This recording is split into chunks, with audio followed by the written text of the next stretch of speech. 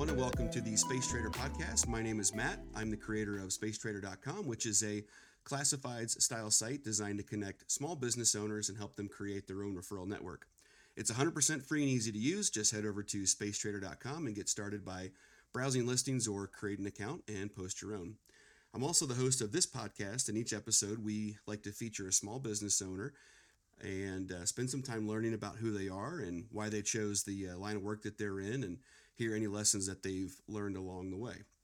So this is episode 5, and if you missed the last episode, I'd really encourage you to go listen to it. We had on Samantha Gardner and Maddie Mantha, founders of Happy Pillar, which is a soon-to-be-released mental health app that helps parents and children have better, more productive play sessions through the power of conversational AI. Super cool stuff, very talented ladies, and again, just another big thank you to both of them for spending some time with me.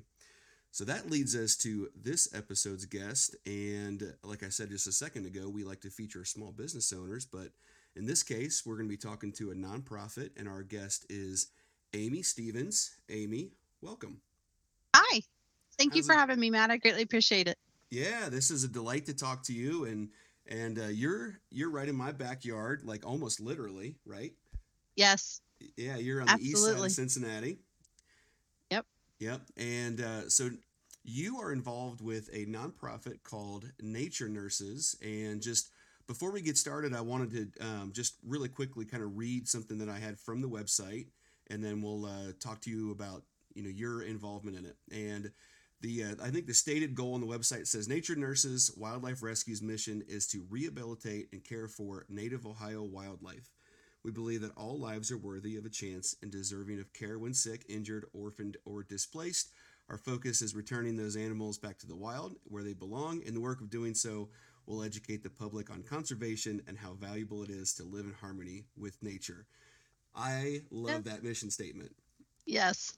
Very true. Yeah, and I'm sure you do too, right? That's why you're involved. Yes, that's right. Exactly. So tell me, so what is your title or what is your involvement with Nature Nurses? Okay, so Nature Nurses is a group of wildlife rehabilitators throughout Southern Ohio. Nature Nurses is owned by Savannah Lewis out of Mason, Ohio, and she is the holder of the nonprofit. We as individual rehabilitators, we are licensed individually by the State of Ohio Wildlife Division, so we have to hold our own permits. I own a permit or hold a permit called a Category 2, which means I have specialty animals that I'm allowed to care for, and I can take in adult injured animals. There is a Permit 1, and we can talk more details about the differences, but we each have our own permit, and we just come together collectively as a group under Nature Nurses. You said level 2 and level 1. Is that something that does each individual person have a level, or is that each individual, does Nature Nurses have like a level 2, or is it individuals inside have different levels? Yes, individuals of Nature Nurses as members have different levels, and you can either be a level 1, a level 2, or be a sub-permittee on somebody else's permit. So those are the options to be a Nature Nurse. Very cool. And so you said that you have the level 2 clearance, and that allows you to take care of and take in certain animals. Is that right? Yes. I specialize in what is called rabies vector species, RVS species, and I can do injured adult animals as well. So anything that would be injured or anything that would be adult. And I specialize in specific animals. My number one species that I rehabilitate is raccoons.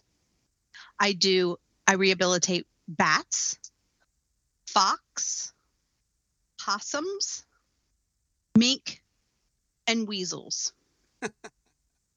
I love that list. Is there something you're going to have to tell me all the things because I need to know everything. Sure. So when you say level 2 is injured in adults, and then you listed a bunch of animals, right? And yes. Are these animals that are covered under level 2, or are these just ones that you've kind of chosen as your specialty? Yes, those animals are covered under a level 2. They're also covered under the rabies vector species. And yes, there are other animals that I do not rehabilitate, such as groundhogs, Squirrels, I don't really do a whole lot of squirrels. I don't rehabilitate eastern cottontails. I don't rehabilitate beavers. I don't rehabilitate chipmunks. I don't rehabilitate mice. So I'm more of the advanced animals and animals that are much larger animals and may require a lot longer captivity before release. So that is incredible, because I think if anybody was listening to this and they heard the list of animals that you listed, they would think, these are animals that, who would want to rehabilitate these animals, right? And you Yes. said me. You Yes. raised your hand. How Yes. did that happen? Oh my goodness. Yeah, definitely a long story. I apologize for that. Somebody trying to reach me. Probably Yeah, I calling got a me about an raccoon in my animal. basement. Come get it, Yeah. Amy. So, how I got started was about 7 years ago. I was at my mother's home, and a baby robin had fallen out of the nest, and it didn't have any um, flight feathers yet. It was a fledgling. It wasn't able to fly on its own. I was obviously not able to take that animal back to the nest. I brought it home and I just kind of figured it out on my own. Like, what do I do? I've had a little bit of experience, somewhat, illegally at the time. We didn't know that there were such things as wildlife rehabilitators. For example, a friend of my husband's cut a tree down with baby squirrels in it. They brought them to me. My husband ran over a nest of bunnies at work. Their eyes weren't open. He brought them home. So just kind of like tinkered with animals, throughout the years. But this baby robin got to a point where I really didn't know what to do next. So there are other wildlife rehabilitator groups in Cincinnati. And at the time, the most prevalent was Second Chances Wildlife Rescue. So I called their hotline and I told them who I was. And I said, hey, I got this baby robin. I don't know what to do. And they coached me on what to do to handle it, to get it to go on its own. And the nice lady who talked to me on the phone spoke to me for several hours and said, hey, I think that you would be great being a wildlife rehabilitator. Would you be interested in doing this? And I said, sure, I'll give it a try. So I had to go on her permit for a while. And a few days later, she brought me 6 baby raccoons that were still needing to be bottle fed. And I fell in love, and my life has changed ever since. So you fell in love with raccoons. That was the one, right? Yes, And totally. what was it about the raccoons that you said, this is what I like the most? And maybe dispel something for me that you would think, what is the common misconception about raccoons? Sure. The biggest misconception is that we have rabies in raccoons. We do not have rabies in raccoons in southern Ohio. Now, there are counties in northern Ohio along the Cleveland, Pennsylvania border that do have rabies or have had a rabies incident over the last years. And so those counties go dark and are not allowed to rehabilitate raccoons. So that's a big misconception. But what we do have in southern Ohio that people think are rabies is what is called distemper. The animals act like they're drunk. They have an upper respiratory infection. They have green gunk in their eyes or gunk coming out of their nose, green discharge. And people think that that's, or they're out during the day. They come up to a human. They're unafraid of people. Oh, it's rabies. No, it's probably distemper. So what made me fall in love with these little guys is that they are in the bear family, for one, and they are also part monkey, if people don't realize that. So in their DNA and then their genesis, you can trace them all the way back to like the rhesus monkey. And they each have their own individual personality and they bond with you, and they're just very playful and very loving and just great little critters. I mean, they're fun, they're messy. They get into a lot of things, but once you can easily train them. They're easy to rehabilitate as far as, they're omnivores. They'll eat anything. And once we get them to a certain age, then they go back to where they came from so we can repopulate the earth. And so our goal is to make sure that we can rehabilitate those animals. And it's my way of kind of giving back to what we take from the world. That's kind of how I look at it. Yeah, that's cool. And I like that you're working with animals that aren't maybe considered, the cutest animals of all, of the world, right? You're not handling tiny poodles and and baby kittens, right? You're taking in Right. animals that maybe otherwise somewhat maligned by society, Yes. right? Exactly. Yes. And there's so many rehabilitators and dog rescues and kitten rescues all over. There's just not there's hardly any, or not enough, I should say, wildlife rehabilitators.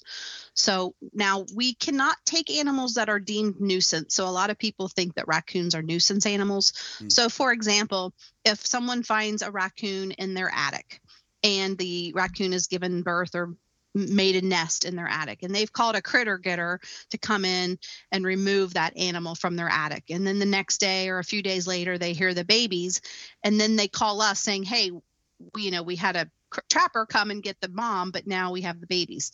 We can't take animals from a building that is deemed nuisance, Mm. which means that they truly have to be orphaned.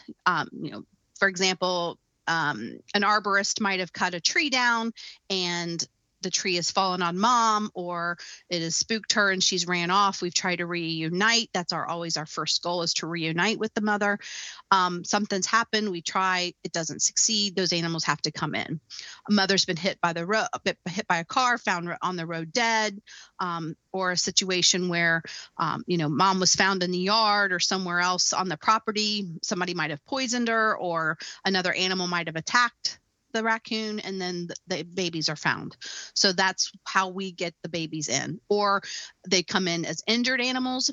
I've seen a lot of adult injured that I've had to rehabilitate, and everything from a peanut butter jar stuck on their head to being hit by a car, or just somehow injured. I had an injured animal one time that came in that was had all of its skin and muscles was removed from its arms because it was caught in some metal roofing on top of a building, and it laid up there for days, and she tried to get herself free, and she removed all of the skin and muscles from her arm. So that's like an adult injured that I got in one time. So a multitude of different things like that. But raccoons to me are just the best animal to rehabilitate. They really melt your heart. Yeah, I think that's cool. And is some of it, when you say they melt your heart and you say raccoons are, the thing that you're working with the most, do you find that some of that is because they're not, the animals in society that people love the most? Is there something maybe a little more lovable about them, that they are, again, mischaracterized or misunderstood a little bit? Yeah, I mean, I I think that just because they do have their individual personalities and they do want to interact with you and they're very playful towards you. Squirrels don't have that kind of demeanor. Mm. Squirrels want to bite you if you get bit by a squirrel. I mean, they can chew through nuts, they'll break your bone. Right. Groundhogs, they're not very cute and cuddly. Chipmunks are the same way. They'll bite you as soon as they can. Um, um, Another example is we don't have the ability, or I don't have the ability, to rehabilitate birds. Birds are federally protected and have to have a different type of permit, so we don't do songbirds. But there are folks around in the area that have the necessary permits to do songbirds. We don't rehabilitate coyotes or white-tailed deer. Those Hmm. two animals are not native to Ohio, so we cannot take those animals in. So, but yeah, I mean, I have people on my permit that only do possums, and they think possums are the cutest, best animal ever. They're really cute and they interact and they're friendly. And possums are unique because they are a marsupial. So, it just kind of depends on your own individual likings. And, I just happen to start out with raccoons, and that's kind of what I specialize in. But I'll tell you, my favorite animal out of them all are bats. Bats are amazing animals. They also are another mammal that really bonds to you. They are very trusting and very easily to train, and they are so critical and important to our environment. So, bats are hard to come by as far as when we get calls, but we've raised everything from a lot of injured adult bats to baby pups that have fallen from the nest and been successful at it. So, what kind of reactions? I'm curious about you, and we'll get to. I want to know things about the organization Sure. specifically, but just a little more about you before we get there. What is the reaction in your line of work that you get from people that you know? Do people Are people super supportive of what you do, and or do you find some people just don't quite understand it, or is there a mixture? No, I think they're very supportive. This is a hobby. We don't get paid for this. We rely on donations, and it's just a public service that we do for the good of the environment. We partner very well with our wildlife officers. When they have cases that they have to bring to me, I can tell you my wildlife officer has had to confiscate many raccoons from people who have raised them illegally as Mm. pets, and when they get caught, that they can get into serious trouble. So we take those animals in and rehabilitate them and make sure that they can wild up and go back. But yeah, most of the time people are very supportive, because it is kind of somewhat new and exciting. And wildlife rehabilitation has been around for many, many years, but it's just not very popular. So still a lot of people don't realize that there are wildlife rehabilitators out there. So, they don't know to even look for us. But people that do know that we do this are very supportive. They want to we encourage them, and they try to help us any way that they can through donations or our Amazon wish list or come in to volunteer. We have some people, for example, their sons were in Boy Scouts and they built our fox cage, or another person, her sons were in Boy Scouts and they built our raccoon den boxes, and another folks family, they built our squirrel boxes. So they can help us in other ways. So it's been much appreciated. Is this something that has been? I know you said that there have been other ones that have been around for or this has been around for Yes. a while, but has nature nurses been around for a long time too? I wouldn't say a long time. I think we're probably about 4 years or 5 years in Okay. existence. The Okay. longest has been Second Chance here in Cincinnati, Second Chance Wildlife. They're located out of Fayetteville, Ohio, is where their headquarters basically are at. But again, it's just a network of rehabilitators all the way from Dayton, Xenia, Southern Ohio. So we also have a wildlife emergency services team. They're on the west side, more towards like Franklin, Warren County area. There's Tiny Critters, recently just started as a small group that does, smaller animals like the bunnies and the squirrels and the chipmunks. We have a lady here at Eastgate, also in Batavia, St. Mellangale's Small Mammal Rescue. She recently got her bird permit. We have a lady here in New Richmond called Tracy Brewer. She does Ride the Wind bird rescue. We have Raptor, obviously. They're located here in Milford by the Cincinnati Nature Center. They specialize in only the hawks and the owls and the animals that are raptors. So, everyone just kind of specializes in certain animals just because the caging for those animals when they have to go outside are different from animal to animal. Hmm. And most people, again, because we're not a sanctuary or a true wildlife center, we're all work from home, do it from home volunteers. It's kind of difficult to have 15 different cages on your property, so you kind of just pick and choose a few animals that you can accommodate their needs. When I got the email from you that was like, hey, you saw my post on the Batavia Yeah. thing, and I think you reached out, and I started taking a look at it, and I thought, how in the world did I not know that this existed? So I'm glad I'm at least in good company that you said there's a lot of people that don't know No. that this sort of thing even exists. I immediately showed it to my youngest daughter. She loves nature. She loves all the animals that you're talking about, and she was like, "That's really cool," Yes. And so, do you have a chance to partner with any like any younger people at all like that, or do schools have any interest in at least mentioning something like this to their students? Yes, we have partnered with Grant, or I have partnered with Grant Career Center in the past, where their veterinarian students that are trying to be like vet techs needed volunteer hours or just kind of like some hands-on experience dealing with animals. They come to my facility here and just help me do things here in my in my home. You have to be 18 or older in order to become a wildlife rehabilitator, but as long as we can accommodate certain needs of that volunteer, we always welcome someone to come and help. Now, they won't be able to bottle feed a baby or pick up the animal in some situations, but they'll at least be able to see what it requires and entails and help us in other ways. So let's talk about that for a second with the volunteers.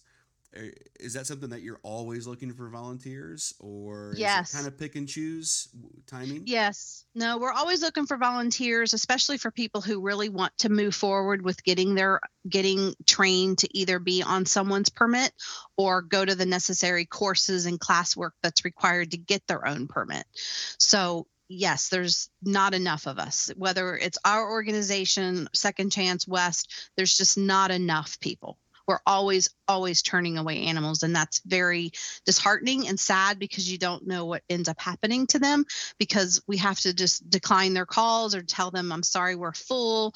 We just don't have enough hands-on people to accommodate and help with all of the calls that we get, especially now. Baby season is always March through May, and every baby under the sun is being born right now. So yeah, it's just really tough. That's the most disappointing part of the job, is not being able to save everything, or can't take everything, that all the calls that you get, you just can't take them all in. Like right now I have 24 raccoons.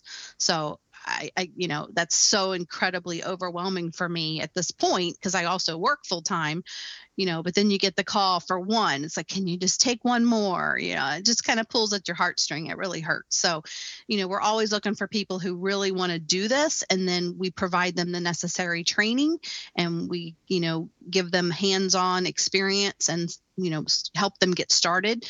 And then if they want to pursue getting their own permit, then they can do that as well. So there are courses that are required to do that.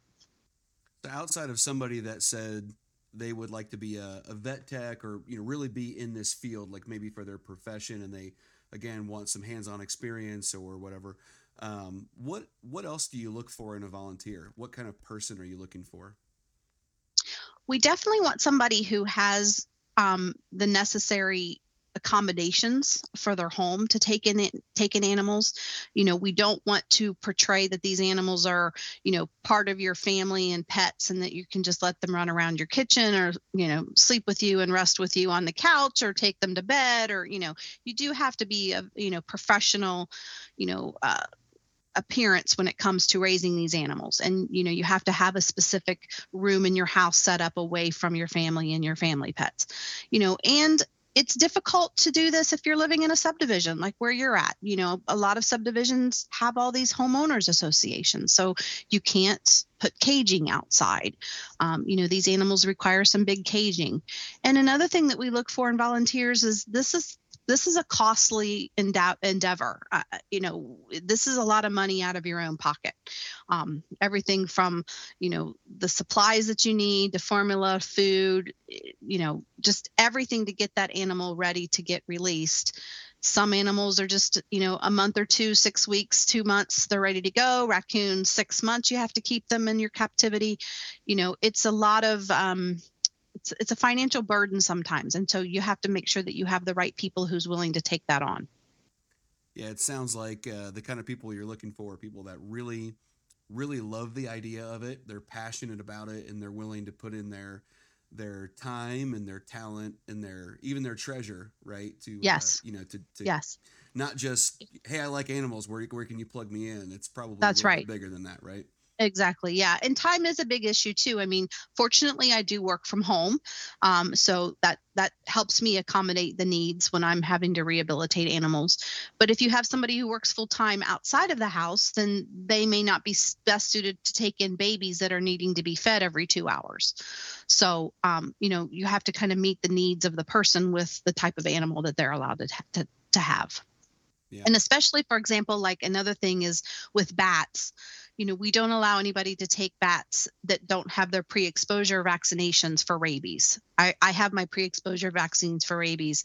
So, that's another hindrance. You have to be pre-vaccinated for rabies exposure before you can do bats. And bats are another, kind of a protected species. You have to get extra training and a different kind of setup and, approvals to do bats, because they're so incredibly important to the environment. Yeah. You mentioned a minute ago about where you keep the animals, and you can't just keep them in anywhere you want to. Don't let them roam around, be in the kitchen. I feel like there's got to be a few funny stories about situations where you're like, why in the world would you let this happen? Or without naming any names, I mean, are there any situations where you're like, what in the world were you thinking? Oh, yes, absolutely. Don't Yeah, incriminate yourself or anybody. no, I can, yeah, it is scary, but it's kind of like people have their best intentions in mind, right? That's kind of how I got started. I didn't know about wildlife rehab. I picked up a baby bird, or my friends brought me baby squirrels, or my husband brought me home baby bunnies. I didn't know. So a lot of people just kind of do try to think of it doing things on their own, and then realize, oh, well, maybe I can get in trouble for this if I get caught, right? So yeah, especially with people who baby raccoons are so incredibly popular.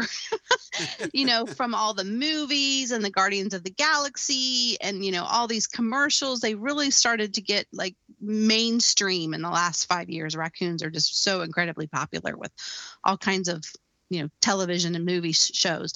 So people will find these baby raccoons or rescue them, or like I mentioned, they've killed mom or trapped mom, and then now they found the baby, so they do it on their own. And then they realize, oh, okay, now this animal is digging a hole through my drywall, or this animal has now you know torn up my carpet, or has dug a hole through the door, or now has really become aggressive. After a certain period of time, they get their hormones, right? And so now they're biting, and they're starting to urinate all over the house and mark their territory, and climbing into cabinets and knocking things over and breaking things. And so then they're like, oh, or they're posting pictures on Facebook. And that's another issue. People get caught, posting all these social media thinking it's so cute, but then somebody turns them to the wildlife officer, and they're like, oh no, you can't do that. It's illegal. So yes, I've had everything from somebody who was homeless that had a raccoon as a pet, and it was pretty devastating to that person to have that animal taken away from them, to people who had the best intentions of just thinking it was okay to raise them. They didn't know about wildlife rehab, and then they get in trouble. So yeah, Yeah. that's kind of the good and the bad of that part of it. Right. Was there any like one specific event or situation that caused this particular organization to be founded? No, I mean, at the time that we were founded, there was only Second Chance Wildlife around here in Cincinnati, and there was just a group of people and that were friends that had already had their own license and permit, and decided that we wanted to kind of create our own organization, and Savannah made it as Nature's Nurses, which was a great name. There's a Nature's Nursery kind of up near Cleveland, but Nature's Nurses, I mean, really, that's truly what we do. We nurse these animals back to health, and we're trained like nurses. We're trained like vet techs. So I think it was just the lack of enough organizations and enough wildlife rehabilitators in the area that caused Savannah to try to get this organization started. So we've grown now exponentially over the last 5 years. I think we have over 65 members. So, again, everything from people that just answer the phone to our hotline group, to people who are committee directors, to the people that are on the board of directors. We have transporters, we have rehabilitators, we have people that are volunteers. So we're a very well organized team. Now, what has been, maybe the most difficult thing about keeping a nonprofit like this going? Is it just finding the right kind of volunteers to staff and all that, or is it funding? What's the hardest part? Is it being in compliance with some of maybe the regulations and things like that you have to adhere to do it legally? What would you say is the hardest part? I think the hardest part is the volunteers. Because again, this isn't anybody's full-time job. This is all of us as our hobby. So, and I can speak to that probably a lot for any of the other organizations too. There's not a center for anybody to take an animal to. Like in Columbus, there's the Ohio Wildlife Center. Somebody can take an animal there, or the Kentucky Wildlife Center. We're out of our home. So the volunteers, some from people to just answering the phones, I think that's the biggest challenges to, ways to get animals transported when finders can't bring them to a rehabilitator, to just having enough people doing hands-on with animals. Again, because we're constantly turning away, we don't have enough people who can be a wildlife rehabilitator. And those are our most challenging. Everything revolves around the volunteers. It seemed when I was just doing some research and I ended up on the Facebook page, it seemed to me that just from a community perspective, it seems like this is something that people really love, though, and it's something that Yes. people really support.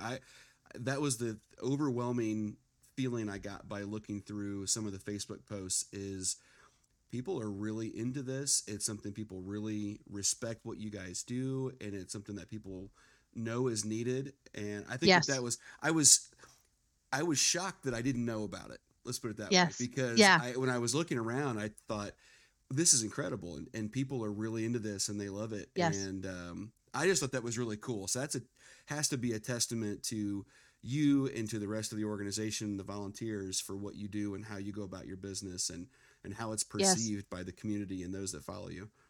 Yes, I mean we have a social, a social committee who makes our Instagram and Facebook posts. We're very um, cognizant and respectful of the wildlife laws. When we are showing any animals, we make sure that we have protective equipment on and gloves, and that we're not making them look like pets. Some organizations do that. So we want to be respectful of the fact that this is a job that our goal is to get this little animal fat and healthy and back out as quickly as possible. So our goal is to just make sure that the public is aware, for one, that rehabilitators are out there, and two, another part of what we try to do as much as possible is educate the public.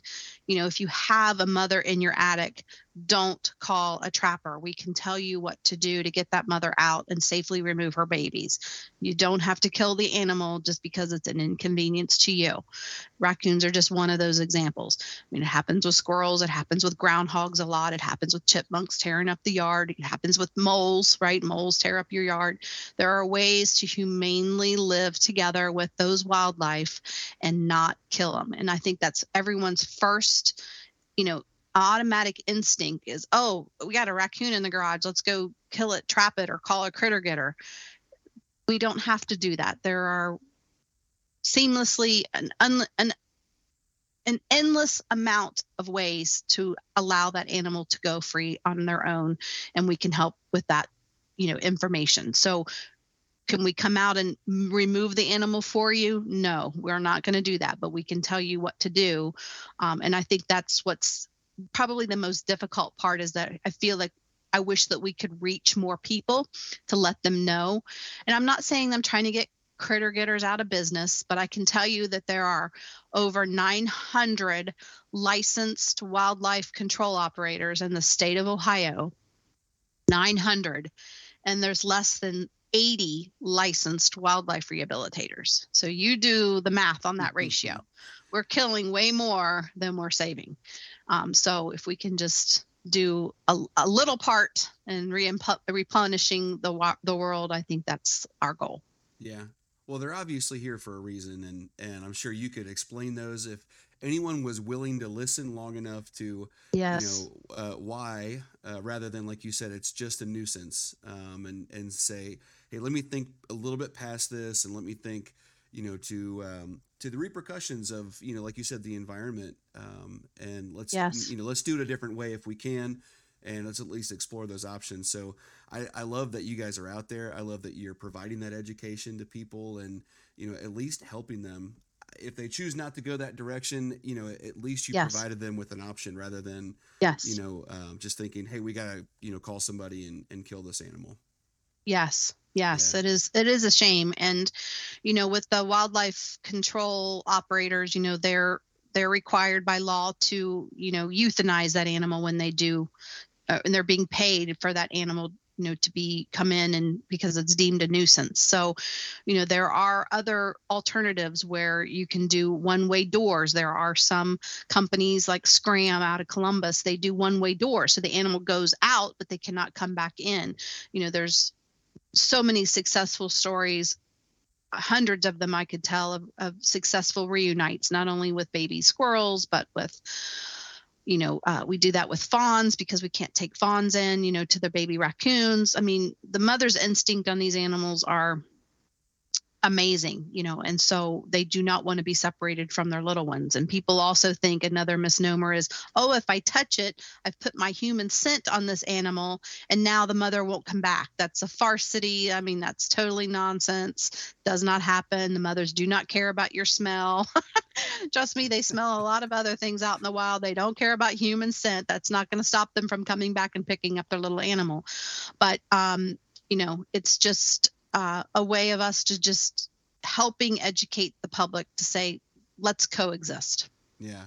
I'm feeling very exposed in my animal knowledge right there, because if you had held a gun to my head and said, if you touch an animal, will it come back to its young? I'd have told you, I don't think so.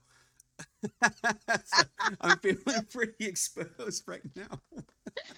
You got me. You got me. Doesn't happen. Nobody cares. Oh my gosh. A mother bird doesn't smell a human scent on its baby bird. So see, just took my next question. I was going to say, well, what about the birds though? And I almost didn't even say it. Thank God you led me there. No, birds definitely not. Pick that little baby bird right back up off the ground, put him right back in the nest. He'll be totally fine. The funny things that it becomes urban legend, and just the way it permeates society. So tell me, what's one of the most fun, rewarding projects that's maybe a little bit outside of the norm, the day-to-day that you go through, that you've had a chance to be involved in? Is there anything that you could tell me that you've had a chance to be involved in that's maybe a little bit different? Well, most recently I received my education permit. So I have the ability to go out and teach, children or schools or nursing homes or the public, on certain techniques of the animal.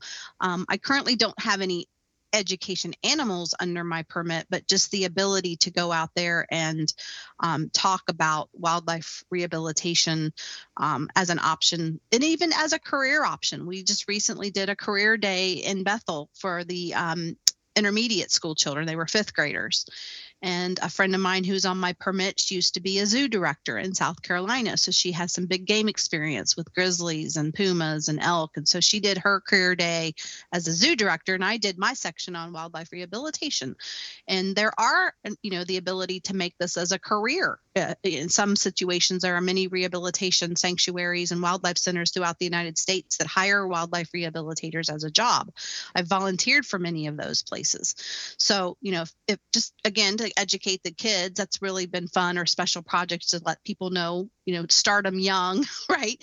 Let them know about, because I think that generation definitely wants to do more about the environment. I noticed that from my daughter, like we talked about, 22, from that age down, they're really into the environment. They're cognizant of what's going on in the world, and they want to be able to coexist and live. So if we can teach them to respect wildlife early and young, and when they're younger, then there's a chance that we won't have, massive extinctions of lots of animals that we're experiencing now. So do you find that right now there's maybe a shift in that, I don't know, I guess a shift in what people think about animals? And because you mentioned, like you said, you're trying to educate the younger people, right? Yes. Do you find that maybe some of, I don't know, not to attack anyone, but maybe sort of an older generation is like, what, it is what it is. This is what we've always done. Whereas maybe some of the people that are coming up right now are more open to these methodologies or these ideas than maybe some of the people from, we'll call them yesteryear. Oh yeah, absolutely. I definitely seen a shift. I've seen a shift from my daughter's generation on down. These kids are very interested in what happens to the animals, or, I had somebody call and say, oh yeah, my son told me that there are wildlife rehabilitators and showed me how to Google them, and I found you, kind of thing, So, yes, I definitely think that they're more aware of wildlife coexisting with animals, the impact of climate change, and just everything in reference to how to give back and coexist is much more prevalent with the younger generation than it is with my age and up, because like you mentioned, it's just easier to pay somebody $500 and have them come in and trap and kill the animal and be done with it, and who cares? So I hope that trend continues. I know that the laws are pretty strict. It's very challenging sometimes with some of the laws of what we can and cannot do. But each state is different. depending on that situation with the laws. But, you know, our goal is to do what we can while we can and let people know that we're here and we don't have to kill every animal just because we don't like it, or it's in our house, or it's in our garage, or it's in the yard tearing up my tree, or Right. it's sad. Who have been some of the MVPs that have been just critical to the success of the organization that you're a part of? Yeah, I mean, definitely. Many of us started out under Second Chance, and Second Chance, partnered with the zoo back during the raise and release days. The zoo used to have a raise and release program back in the 70s and 80s. So that organization has been around for a while. They're very reputable. So, a lot of us kind of spawned our career and our aspirations of doing wildlife rehab from those folks. So definitely those, I would say kudos to that group. And a lot of these other wildlife rehabilitation groups are also stemmed from people that, was at Second Chance. From our volunteers, our phone team, I think is critical as an MVP, because they take so many calls. And, again, we're all working people, so we can't answer the phone every time. But we try to get pictures, we try to get text messages. Then we have different Facebook groups that they put that animal out, say, hey, there's a raccoon here, there's a possum here, there's a squirrel here. So it's a lot of communication and intertwined contact with everybody who can take in those animals. And then, we partner with the wildlife division. It's very critical. Again, most valuable MVP would be our wildlife officers. It's very important that we maintain a great relationship with them. They bring us animals, they partner with us, they have to come in and inspect us to make sure that we're doing everything correctly, we following our paperwork and everything. So that's another critical piece. And then, just anybody who can volunteer and donate, those are also MVPs, because without the funding from the public, anybody who's willing to make a donation, or people who are willing to buy us a bag of dog food or a can of Espalac, or, a baby bottle here or there, or give us a donation of towels or puppy pads or just anything, we are so grateful for that, because that just means less money out of our own pocket. How did the pandemic affect you guys? Did it, because people maybe were home a little more? Did you find that there were more people that had time to volunteer, or were people more stuck inside and not willing to come out and help in a way that they may have in the past? Yes, we had a decrease in volunteers, but an increase in animals, because I think people were, the only thing that they could do going outside was just, to go hiking, or, spending more time in the woods. It seemed to be a big thing for families to do, to kind of get away, camping and hiking and just, anything to get out of the house. So, but we were also restricted on what animals we could take in. And then, we had to kind of restructure, our contact, right? We couldn't let a finder come into our house to bring us the animal. They had to leave it in a box on the front porch, or, it was less face-to-face kind of contact.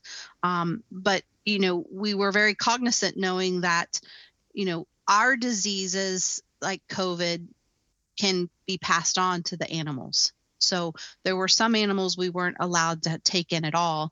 And then we also had to be aware that if we did get COVID, then we had strict protocols set forth by the Ohio Division of Wildlife of what we needed to do if we were to contract COVID, because then those animals had to go to someplace else. So it was stressful. I can tell you that I had a raccoon pass from COVID. So that was hard. And many animals have contracted COVID. They've found them in deer. We've heard about the lions and tigers in the zoos, and the gorillas in the zoos that got COVID. I mean, that's very, very true. And so, we had to be very cognizant of that if we got sick, that our animals had to go someplace else. So we were pretty strapped during that period. So we're thankful that it's over, but we didn't have any decrease in the number of animals that we took in. It was still just as many as any other year. Yeah.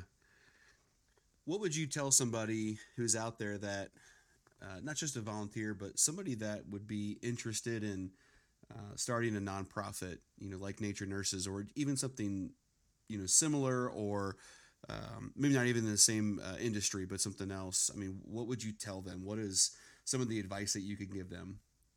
As far as being a nonprofit or doing wildlife rescue? Let's just go with nonprofit. Okay. The nonprofit piece, there's a lot of moving parts to the nonprofit. I mean, you can't just kind of just do this with you and your family and kind of wing it. We're thankful that we have a board of directors, we have committee directors, we have a social media people team, we have a transport team, we have, a finance team.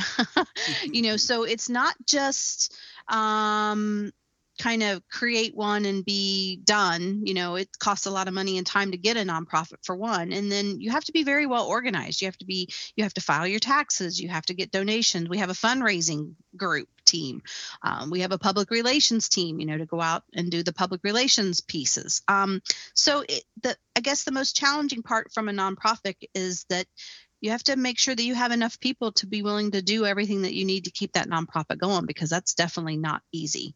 Because if you don't have funding coming in, then you're not going to continue to do business. It's not like, you're selling a product that you're going to get paid for an item that you're selling. You are having to constantly, reinvent yourself or do things differently in order to make sure that you stay afloat with the donations that you need. And that's the case with any nonprofit. We partner with a lot of other dog rescues and kitten rescue companies.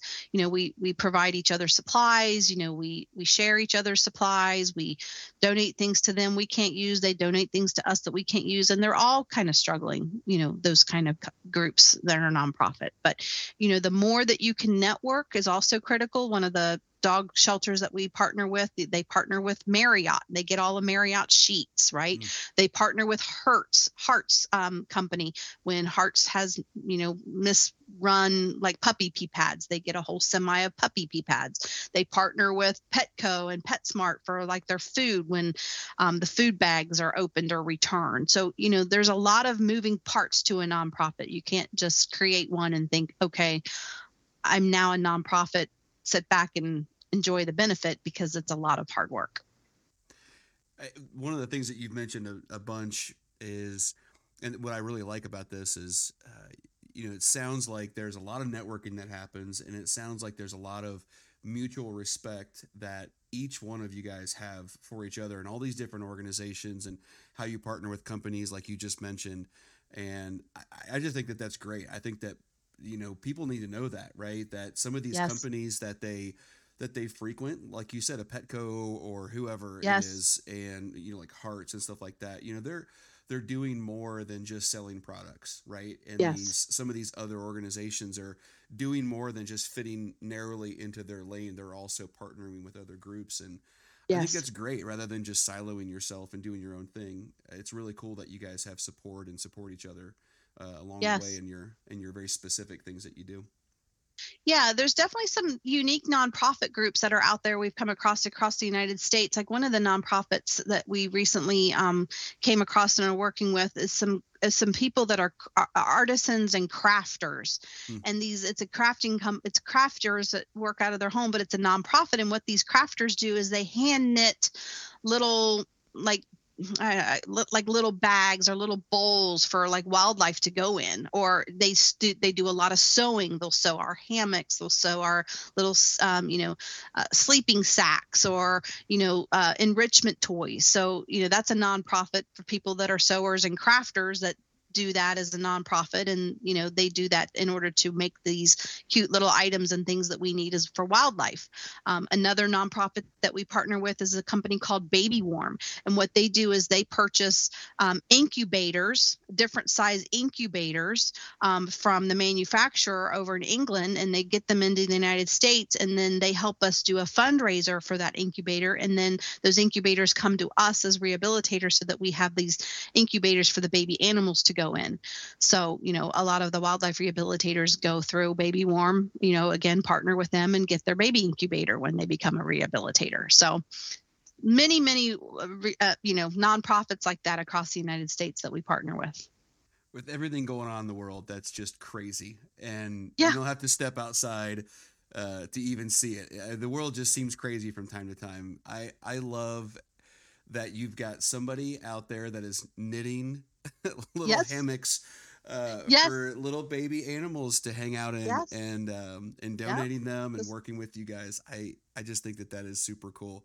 My Yeah, daughter's gonna because love think that. about it. Yeah, pouches, I mean, possums live in a pouch, right? So possums naturally want to be inside of a pouch, right? And then squirrels, they live in a den box. So they like to go in a little, hidey hole hut thing that's soft and has a little hole in it. Raccoons like hammocks. And I mean, all these different animals have all these different like little sleeping ways, in their caging. And so these crafters, hand make those things for us as wildlife rehabilitators. So yeah, just one of those examples. So what's next for nature nurses? Is it just kind of keep going and keep plugging away, or is there some roadmap on where you guys are going next? You know, um, we're plugging along. Our goal is always to get more volunteers, and I think that we want to, get to a point where we can be out into the public more. Yeah, Now that COVID's kind of over with, we used to be able to go. There was a program in Cincinnati over Valentine's Day called My Furry Valentine. It happened at the Sharonville Convention Center. heard It's of a that. big Yeah, pet, puppy kind of go get an adoption. Well, we used to set up a table there, and talk about wildlife rescue. There's others, there's like a couple runs, like people take their dog like to Mount Adams and they run with their dog, and it's a big event or whatever. Or they do the Halloween thing with their pets. We'd like to be able to be out in the public more. So if we end up, our next step, I think, in our future roadmap is if we can get more people and more volunteers, we want to be able to get out into the public more and do those kind of events, because that brings awareness not only to the wildlife, but it brings awareness to us as wildlife rehabilitators. And then it just gets our name out into the public for us to be able to partner with people as options for coexisting. So that's great. Yeah, I think if you can, yeah, encounter people out there and tell them what you're doing and demystify some of it. I mean, even yes. for somebody like me who I love nature, we've got lots of pets. My daughter has a turtle, and I mean, she loves all these things. And um, so to hear this it's super cool. I love it. I love the idea that people have a chance to hear more about it and again demystify some of the animals that maybe society doesn't love all that much, and Right. what their importance Yeah. is, and the best ways to handle them. You Yeah. talked a lot about. Oh, go ahead. I was going to say another rehabilitating group here in Cincinnati is Arrowhead Reptile Rescue. They're very reputable. They rescue lots of turtles, but also snakes and some other animals as well. So I mean, they specialize in those kind of animals. So we partner with them too. So there's definitely different niches of wildlife rescue around in the area for sure. So. Yeah. So you mentioned fundraising a couple times and donations. What are some of the ways that people can donate?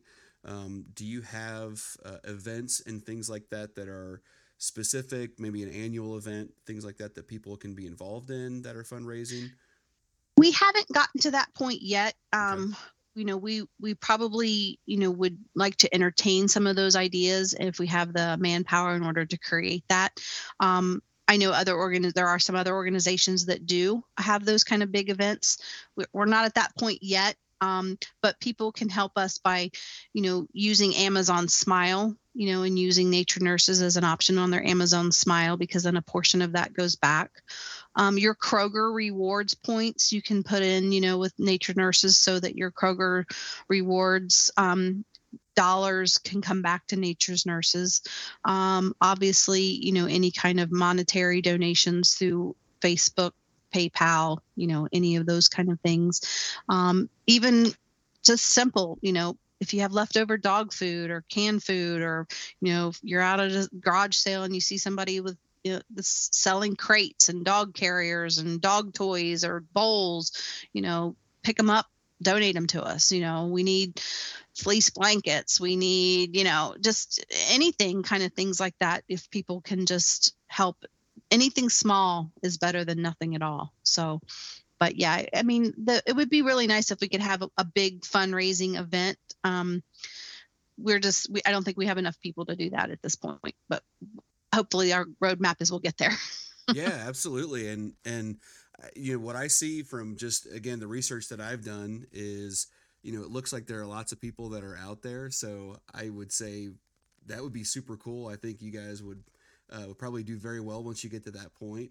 But you heard it from Amy. People that are listening, they need people, they need money. There's plenty of ways to donate. And for people that are out there, that you say there's all these different ways to donate to all these different organizations, but man, I just don't know where my money goes, or I don't know this. And you think about some of these big organizations when there's Yes, maybe hurricane relief and things like that, and people always get worried. exactly. What I like about you guys is, I mean, you're right in the backyard of Batavia, especially for people that are Yes, local to this area. You're yes. all volunteers. You're working out of the house. It's very obvious what you're doing. Again, we're not talking about some mega corporation type of event. You guys No. you're making an impact with what you're doing, and I love that, and I hope people love that too, and can see that just coming through with every word that you said, today. Yes. And that if people Google wildlife rehabilitators in the state of Ohio, they're going to get a list by county of every person's name, their address, their phone number, what kind of animals that they take in. It's not just us that need volunteers and help and donations. It's, all of the wildlife rehabilitators. So, we have groups, everybody, there's Brown County, Claremont, Hamilton, Warren, Butler, all the way up in Dayton, Xenia, Greentown. I mean, all over. There's wildlife rehabilitators everywhere. Columbus, no matter where you're at, no matter where you're listening from, there's a wildlife rehabilitator somewhere close to you. Donate something, donate your time, donate some money, donate a bag of dog food. Much appreciated. All right, Amy, what else have we, or should we have talked about that we haven't talked about yet? Or what is it that people need to know that we have not covered yet about nature nurses, wildlife rehabilitation? Maybe you personally, maybe the snake that's sitting in the background that I can see that nobody else will. What else Yeah. do we need to know? Well, one of the things that people don't know about wildlife rehabilitation, they're like, okay, I'm interested, but what is it? Like, how do I get started? Or, what does it take to do? Well, a couple things, you definitely need to spend some time with a local wildlife rehabilitator. You're at their house, make sure that this is for you. Don't just kind of do it haphazardly. You want to go and volunteer, spend some time, see it live in action. You might, decide then what animal that you would be interested in starting. You do have to attend training classes. There are training classes sponsored through the Ohio Wildlife Rehabilitators Association. So there are training classes and ongoing training classes that you are required to attend, to either get your own license or be on someone's permit. And one thing people don't know about with these animals is there's a lot of poop. So this isn't all just about fun and games and playing with these animals. This is a dirty job. I'd like to be interviewed by Mike Rowe, to be honest with you, because I would rather be on a dirty job episode, because I didn't realize when I started this how much poop that I'm cleaning up. There is more involved with cleaning up poop than there is rehabilitating the animal. Let me just put it out there. We'll tag Mike Rowe in this, and we'll see if we can get Oh him my to reach out. gosh. Yeah, that's one thing is like, okay, I should have rethought this, because there's a lot of poop. Yeah. And it's dirty. Yeah. How supportive is your family with that? Are they all super helpful? Or are they like, Amy, like, this is your deal. I am not cleaning up raccoon poop today. Oh, sure. Well, my husband, he helps me bottle feed, but he is also the one that helps me with all the mechanical stuff, putting the cages together, putting the den boxes up, helping me with the gravel and, everything that I need with the outside cages. But he does help me bottle feed. Now, my daughter, I started this when she was in high school. So her and her friends just thought it was the greatest thing ever, and she fell in love with baby squirrels, and she loves it. I mean, she tells all of her friends and brags about it. But I do this, and then they all want to come over and like, okay, but yeah, so they're very supportive. But that's, again, another, your family has to be okay with this. This isn't just a one person job. You can't go into this thinking, because a lot of wildlife rehabilitators, I can tell you, have been divorced, got divorced, because Yeah. this is something, not only is it a financial, it affects you financially, some people depending on the animals and how much they're involved, they don't take vacations, right? They can't leave the house. I mean, you're feeding around the clock. Some of these animals have to be fed every 2 hours. That includes being in the middle of the night, especially when they're newborns. Or if you're trying to take a vacation, who is going to babysit these animals, or who can you get to help you come to your house when you're away? So it's taxing on relationships, and you have to be a strong family, and you have to be strong mentally to be able to deal with a lot of death. A lot of these babies and animals die, which is very difficult to deal with, especially I take it personally. And you get what is called compassion fatigue. It's the same thing that happens with doctors and nurses when they lose patients. You get so attached and you've spent so much time and energy and sometimes money on these animals, and then they die. It's very disheartening. But yeah, it's you definitely need a big family support mechanism in place before you can start a wildlife rehab, because it takes a lot to take in these animals and do what's needed to get them back to the wild. So again, sometimes it's a few weeks to a few months and they're okay. Others takes a lot longer, especially if they're injured, or like with raccoons, we have to keep them 6 months. It's a long time. Yeah, I think it's really cool that just even the way you describe the family unit and everybody kind of having to be all in if it's something you're going to be into. And I like that you provide that with as a very honest disclaimer to people, because somebody that's looking for volunteers in something might be tempted to just say, hey, we'll take who we can get, right? And rather than setting somebody up for failure, you're really looking for people, and you're trying to be honest with them and say, hey, look, this is what it takes. If this is what you're looking for, we'd love to have you, but this Yeah. is something that's everything, very involved with everybody. Yeah, and that's what happens when people want to come and start being on my permit and they want to be a wildlife rehabilitator. Okay, well, come and prove it to me, right? Come and come and get your hands dirty. Come here to my house and help me.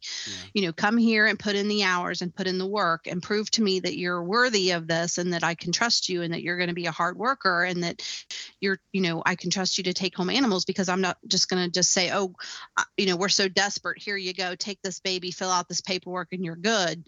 No, you got to prove to me that you've got the right setup, that your husband or your loved one or your significant other, your family, you've got the right house, you live in the right subdivision, you live in the right area, you can put up a cage.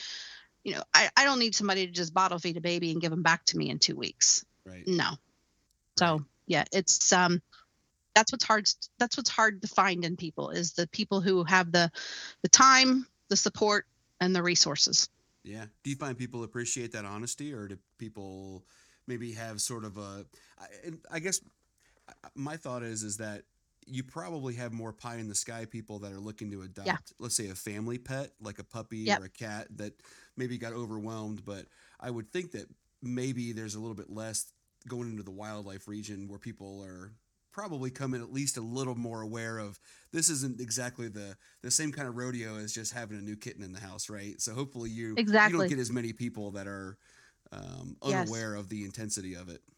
Yeah. But the good part of this is that we get to set them free, right? Yeah. I mean, that there is an end goal, like it's 2 months, 3 months, 6 months, whatever. This animal will no longer be a burden on you after a certain period of time. When you're fostering for kittens or fostering for dogs, you don't know how long you're going to have that animal until it gets adopted. So, Right. with us, at least we have an end in sight. But again, it's a little bit different because it is wildlife, right? I mean, you're not, you're dealing with possible zoonotic diseases. You're dealing with, worming and issues with poop, and depending on the animal, the type of caging and where they have to be released back. Raccoons have to go back to where they came from. Same with bats.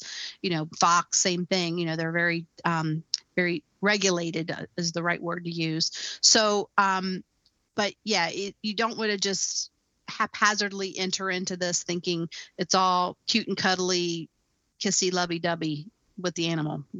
You got to get them wilded up, right? You have to understand how this animal exists in the world. You have to understand when they get their hormones. You have to understand when to lose that contact, and to make sure that that animal knows what it needs to be in the wild for when it goes released, that it's not going to come up to another human begging for food. And that's our goal. Yeah. Well, I think this is fantastic. I hope people are, when they hear this, they're like me and they already feel educated and want to learn more about if it's right for them and their family to volunteer. And even if it's not, and they say, hey, I can't be involved in this personally as far as taking animals in, I can certainly help in a lot of different ways, and I hope people have a chance to do that. um, so yeah, this has been great, very educational for me. I appreciate it. This is Yeah. super Sure. cool and I love Thanks. it. Again, anything else that we missed at this point, or do you think we covered all the bases? I think we covered all the bases. Yeah, Yes, this is awesome. definitely. All right, well, tell everybody, if you would, where they can find Nature Nurses and the best way to reach out. Sure. We have a hotline number, which is area code 513-601-9617. You can find us on Facebook, Nature Nurses Wildlife Rescue. You can find us on the web, Nature Nurses Wildlife Rescue. I think we even have an Instagram site as well. So, also, if you just Google wildlife rehabilitators in the state of Ohio, you'll come up with a list. You'll see many people's names with nature nurses on it with the hotline number, or other other rehabilitators in your county. Everything's listed by county, and then what animals that they take. So, my only advice to people who may be listening is, don't kidnap the baby, right? It's got a mother. Let's try to find a way to get it back with its mother. That's our number one concern, because I can tell you these babies aren't the same in rehabilitation as they would be with their mom. So our first goal is to try to make sure that we can reunite. So don't kidnap just because you think it's alone. Especially right now, it's really difficult with deer. We're getting hundreds of calls. Oh, this baby deer, this baby deer. Well, you'll never see mama deer. She puts this baby in a spot for a reason. It's safe. It's not going to get killed by coyotes. Leave it alone.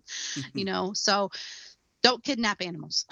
Yeah, yeah, That's my last piece of advice. yeah. And one more question, and then I'll let you go. So, uh, is it okay if people just call and have a question? They don't know. You're not gonna, crush anybody for No, not knowing the answer to something, or they no, feel like they messed up, or they feel like they did something wrong, and they're like, "Uh oh, I need to call, but I don't want somebody to be mad at me or be upset." no, Like you're like, no. please, for the love of God, just call me, Yeah. right? And I would love to Yes. help you. Yes.